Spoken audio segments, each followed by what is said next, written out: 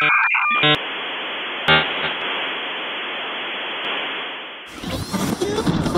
country has ever prospered that failed to put its own interests first. We will no longer surrender this country or its people to the false song of globalism. New Right Network presents Right Now, the featured podcast of New Right Network. Mobilizing, countering the left, energizing the right. New Right Network, home of the New Right movement.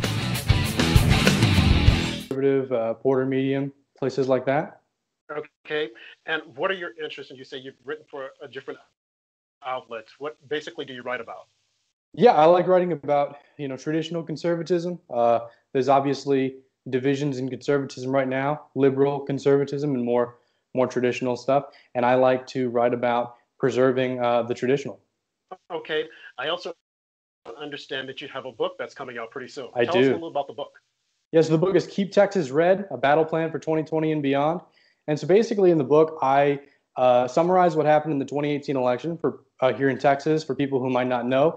And then I talk about how we can keep Texas in Republican hands going forward, how we can mitigate our losses and change our strategy to more actively combat Democrats. Right. So for the listeners who weren't paying attention during the 2018 elections, I know that it was Beto O'Rourke, Yes, who was running against a well-established candidate, Ted Cruz. Mm-hmm. So, and a lot of people thought that Beto could pull this off, and there were people that were afraid. So what do you think happened during that race, other than the fact that Beto had a lot of money that was pumped in from outside resources, mainly Hollywood, whereas Ted Cruz did not? Sure. So, what is important to consider is the fact that Governor Abbott won by 14 points. And I worked on Governor Abbott's campaign, and Ted Cruz won by about 3. So there were a lot of people who voted for Governor Abbott, and they did not vote for Ted Cruz. And to research my book, I went to some of the counties and the precincts in Texas that had the most split between those two, and I just knocked on doors, and I said, hey, mind if I ask who you voted for in 2018? And I tried to find a few people who voted for Abbott and voted for Beto. And the reasons they gave me were, I just don't like Ted Cruz. And the reasons were either A, they didn't feel like Cruz sufficiently supported Donald Trump, or they felt like he supported Donald Trump too much, or they just didn't like him. So that's a part of the reason, I think. And also the Cruz campaign, and I love Ted Cruz, just to put that out there. I think he's great. But He didn't have an effective statewide campaign. Governor Abbott blanketed the state. It was known what he wanted to do and who he was. Ted Cruz didn't do that. And Beto did, yard signs everywhere in Texas. You couldn't go 20 feet without seeing one. Everyone saw his face all the time. And so that ultimately, I think, swung it in his favor. Right. So although they didn't like Ted Cruz, weren't they aware, especially the conservatives, that by not voting, there was a possibility we could have gotten a Beto O'Rourke who could have flipped things. I think when you were canvassing people going door to door, did anyone express a concern that, here's what we're looking at between conservatism and liberalism? I think that there's a group of people who just don't think about it that way. They vote more on personality and they don't think long term. But there's another group who saw Beto as moderate. With the help of the media, he was able to portray himself as this sort of kind of middle of the road guy. And he effectively portrayed Cruz as an out of touch radical, which isn't true, of course. We know that the opposite is true.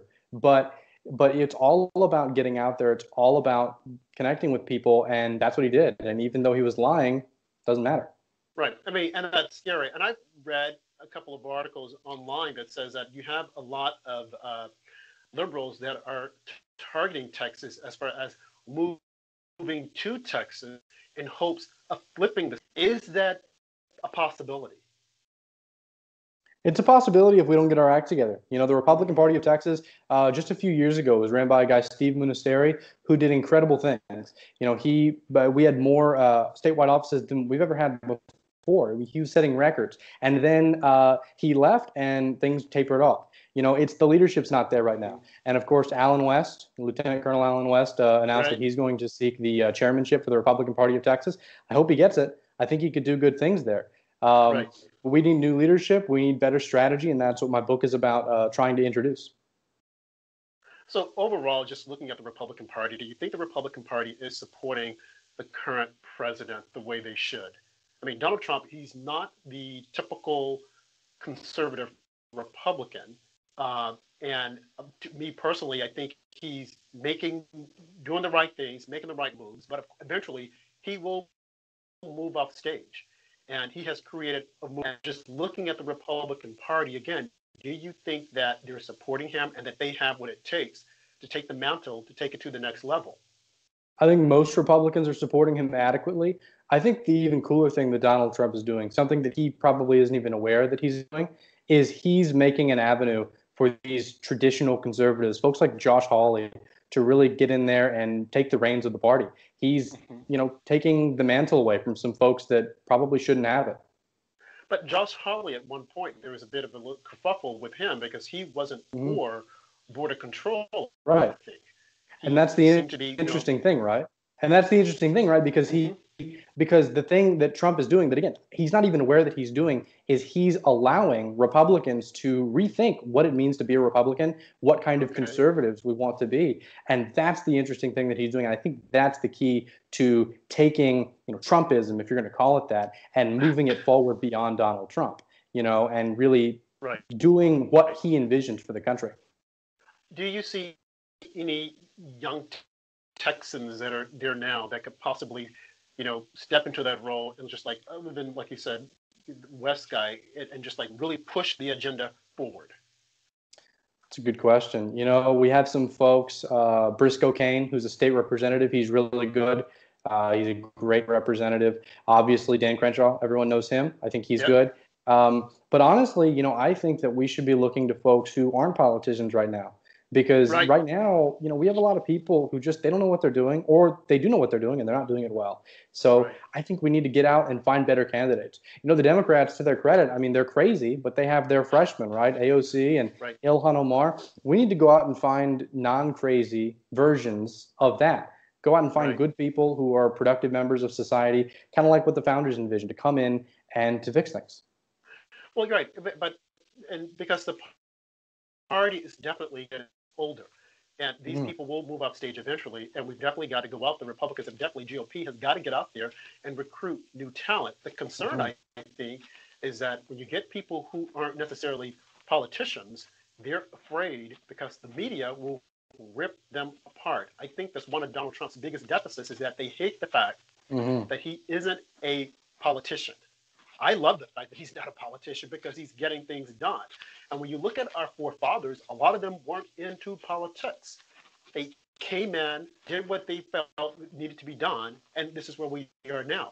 So when you're looking at it today's date, trying to recruit young people who aren't politicians, they're possibly shy, afraid that they will be ripped apart. And it seems as though that's the message the media, a lot of the media and the Democrats are putting out there. If you come in, if you're not a politician, we're going to attack you. What are your thoughts on that? That's absolutely right, and it's true, by the way. You will get destroyed. You will get ripped apart. It starts on campus, by the way. They start it young. If you're an active conservative on campus, they do everything they can to destroy you, and there's not much there, in the way of protection. But I think that to a degree, if you believe in this stuff, you kind of have to be willing to take it. We have folks look, Michael Knowles, right? He went and spoke at the University of Missouri, and some guy tried to attack him with acid, which, hey, look, you just kind of have to be willing, I think, to take some of that, because ultimately, if they're doing that, then they're afraid of what we're doing, and we must be doing something right. Well, absolutely, they're definitely afraid. But when you looking at the lay of the land, and if you're out there running, and if people are going to attack your family, put everything out there, it does, you will rethink, is this worth it? You look at Donald Trump, he's a billionaire. He doesn't have to do this, like he said. He doesn't have to, but he's doing it because he loves the country. Get someone else who doesn't have all the money. They definitely have to have their heart in it, because there are forces that are going to go out there and rip them apart. You look at the inauguration, you look at everything event that Donald Trump puts on. When people want to participate, they find out about it, and then they're attacked, and then they just go away and hide. So there are people out there that want to support him and that want to join the movement, want to join conservatism and say, hey, this is who we are, but they're definitely afraid because they don't have the backing or the support that they should have. And I think as conservatives, you've got to push that agenda and get behind these young adults because they are the future. You yourself, like you said, that you're writing about it, you have a book. What else are you doing to try to galvanize, if anything, the future of the party, these future leaders that are young, the millennials? Because there are also millennials who happen to be conservatives. Right now, we only hear about the Democrats or the liberal millennials, but there are other millennials that are there that have the mindset of conservatism. Absolutely. And I think, I mean, that's true, of course. You're going to some degree, get attacked and destroyed, but I think some of that's baked in. As for, what I try to do to help, other kind of young people on campus, I think the best thing for anyone to do is to get started right where you are, and if you're in college, on campus, right on your campus, and we brought Matt Walsh last semester. We have a big speaker coming this semester, just kind of exposing people to conservative ideas. And whenever we get attacked, whenever, people slander us with all these names, you just kind of have to take it in stride and keep showing up. And eventually people are going to realize, you know what? They keep saying this stuff about these folks and they keep threatening them, but they're still here. They're still doing it. So it can't be that bad. Right. I really think that's ultimately all you can do. You just have to take it in stride. You have to keep fighting and, persevere. And eventually, I think that people will see that you can survive this if it's what you believe in, it's what you want to do.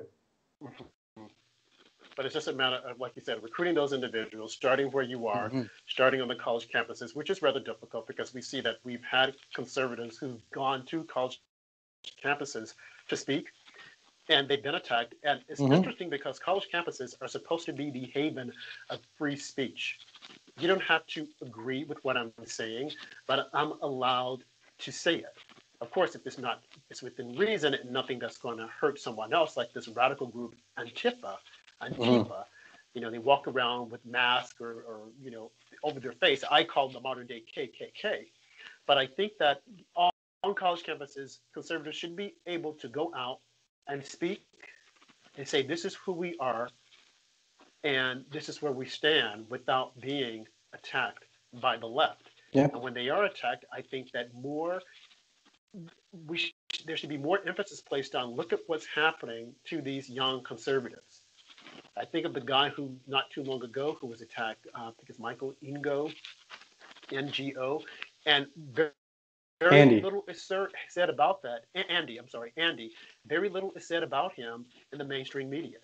Yeah. Fox talks about it, but they have just completely ignored it altogether. Whereas when you have this guy Khashoggi, who was claimed was killed by the crown prince in Saudi Arabia, it's nonstop going. I mean, I'm like, what's going on here? What about this young man? What about his life? Yeah. Well, the corporate press isn't going to help us. They're not going to help us. They have their own interests and they're going to project their interests, And I think that there are some things we're doing to mitigate that. Obviously, we're starting some of our own outlets, the outlet that you work for, the Wire, the Blaze, things like that. But again, there's only so much that can do, right? Because these legacy outlets, the New York Times, the Washington Post, they have the names. And the names still carry some weight with people. So yeah, and look, just a story on my campus, right? We brought Matt Walsh, and he came and talked about traditional values. And I go to Baylor, it's a Christian school supposedly, and this was massively controversial. The title of the speech was something to the effect of protecting life, marriage, and gender. And that was extremely controversial. We got lots of threats. People, they tore down all of our flyers. They said they were going to come shut down the event. They tried to crash our Eventbrite, all kinds of crazy stuff. And, he got there and only one person, came up and really tried to get in his face. So that was good. It went off well. But, look, we've gotten so many, the media used this as a jumping point to try to pressure Baylor into, chartering this radically left-wing LGBT advocacy group. And it's not that they're gay, it's that they use this to promote this militant agenda. And, this is covered by Newsweek, the Texas Tribune, the Houston Chronicle, the Dallas Morning News. I mean, just all kinds of outlets. And I got interviewed for them. And, I told each of the reporters, 3 people specifically, I told them all these things. I said, look, I don't really care that they're a gay group. That's not really my problem. My problem with them is that they're militant, they threaten people, they disobey the rules, and they're bad to have on campus. They're not good for our community. And all of that was cut. I offered them evidence that they're threatening people. I offered them evidence that they're breaking these rules and doing this stuff. None of them followed up. None of them asked for it. They printed my comments without kind of retracting those. So they've all got agendas, and we can't expect the media to be truthful or to get truthful anytime soon. Right. I agree. They all have an agenda. And that agenda is to silence anything that does not fit into their little narrative and to turn it into identity politics, which they are really good at doing, identity politics. So what does it feel on college campuses these days? Are you traveling around to different schools? What are you hearing? What is the frustration? What are we doing that's right to keep these people out front, the people that have a different message that says, hey, we love America. There's nothing wrong with loving America. We don't hate you, but we just disagree with you. What are you hearing out here? Yeah, I think here in Texas, there are some great campus activists. At UT specifically, this group, they got threatened with doxing, right? They said they were going to dox them if freshmen signed up to become members of this group. You know what? But they pressed on. They kept doing it, and they signed up members. It's like I said earlier, it's just about going out there. And when you get threatened, take it seriously, obviously. You don't want to put yourself in harm's way. But ultimately, you just got to keep pushing forward. And that's what I'm seeing. I see that these conservatives, they're not afraid of the left anymore. They're not going to be bullied into silence. And that's really heartening to see, I think. I see it at UT, folks at SMU. They're constantly putting on great events. At Baylor with my folks. Lots of great people all around the state, for sure. Right. Why do you think that they don't get the acknowledgement that they should, so that other people would know that, hey, we're here? Mm-hmm. You take, let's say, an event that's sponsored by someone on the left, liberal, and it's like blown completely out of proportion. Whereas the moment someone on the right does something, it's destroyed, it's demonized. A case in point, look at Colin Kaepernick, who was kneeling. He said that he wasn't kneeling for the flag. He was kneeling because of, unequal justice to black men and whatnot. But I think some years ago, when you had Tim Tebow, who was kneeling, and the left went bananas, attacking the guy as to why is he doing this? This is absurd, yada, yada, yada. But it's like, when they do it, it's okay. If we do it, it's wrong. Well, the problem with the left is politics is their religion. Okay, they don't have they've excised all religion. Religion is terrible to them, of course, unless it's an oppressed religion, and then they can use it for political purposes. But they shirk Christian values, they shirk Judeo-Christian tradition, and so we have to worship something. We have to be subservient to something. And for them, it's politics. Politics has become their religion. And so when you say something that's contrary to their political beliefs to you and I, that seems like just something you can have a rational disagreement about. But to them, that's heresy, and heresy must be punished with, you have to punish people who don't adhere to your religious dogma, and that's what they're doing. Which is ridiculous because, again, as I started saying earlier, we have to be able to disagree to agree and then respect each other mutually, and realizing that we all have a right to our own thoughts and free speech. I might not agree with it, but to demonize me and to attack me or attack someone so viciously is really absurd. And the fact that it starts, or you see this on college campuses, in such large numbers trying to shut down conservatism and not want these students on campus, it's very disheartening. Because as I said, you would think that that is a bastion for free speech, and you would think they would want to promote it, but you have universities that are becoming even more so like activists and trying to shut down and silence anything that they don't agree with. Yeah. And I can't imagine being on a college campus with things like that happening. Even professors that go, I remember one professor, I saw a video of a professor, going berserko that she didn't like vegetables or Brussels sprouts or something. I'm like, are you serious? Are you kidding? Then just the other day, today on the news, there was a high school principal who was denying that the Holocaust even took place. Now, Wow. imagine if someone had said slavery didn't take place. The outcry from the left. But they don't see, so it seems, what they're doing. And if they do see it, they are pretending or they are hoping that they don't see it and that they could push this over. It's absolutely, yeah. I mean, for sure. I had a professor once who he told us that, well, he played Alex Jones conspiracy theory videos in class, and this is a mass media class, and he said that this was indicative of conservatism, and this is why we can't take conservatism seriously. And he said that Fox News was state-run propaganda. He said that all conservatives, generally speaking, are racists. He said in class that a black conservative doesn't need to be taken seriously because a black conservative doesn't exist. And when someone kind of raised their hand and they pressed him a little bit, he said, well, if you're a conservative, you can't be a minority. It's not possible. And this guy's white, by the way.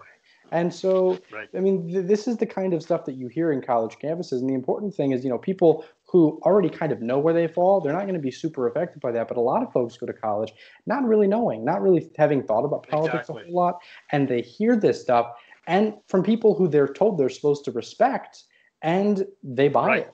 They buy it. And once you get 4 years of that, it's really hard to break them out of that. And that's why this stuff on college campuses is so important. And that's why they want to keep us off, because they know that if we bring a Steve Crowder, if we bring a Ben Shapiro to campus to tell them, hey, this isn't the only option and these options that you have are ridiculous, they're probably going to see through the facade that the university is putting up. Exactly. Well, Zachary, I really appreciate you sharing your thoughts and your views. This has been really eye-opening. I hope my listeners will follow you and look at your readings. Are you on Twitter? Yeah, @_Zachary Miller. And your book, when is it out again? It's going to be out in November. And where can they go to buy it? It'll be at Amazon, Barnes & Noble. Oh, Amazon and Barnes & Noble.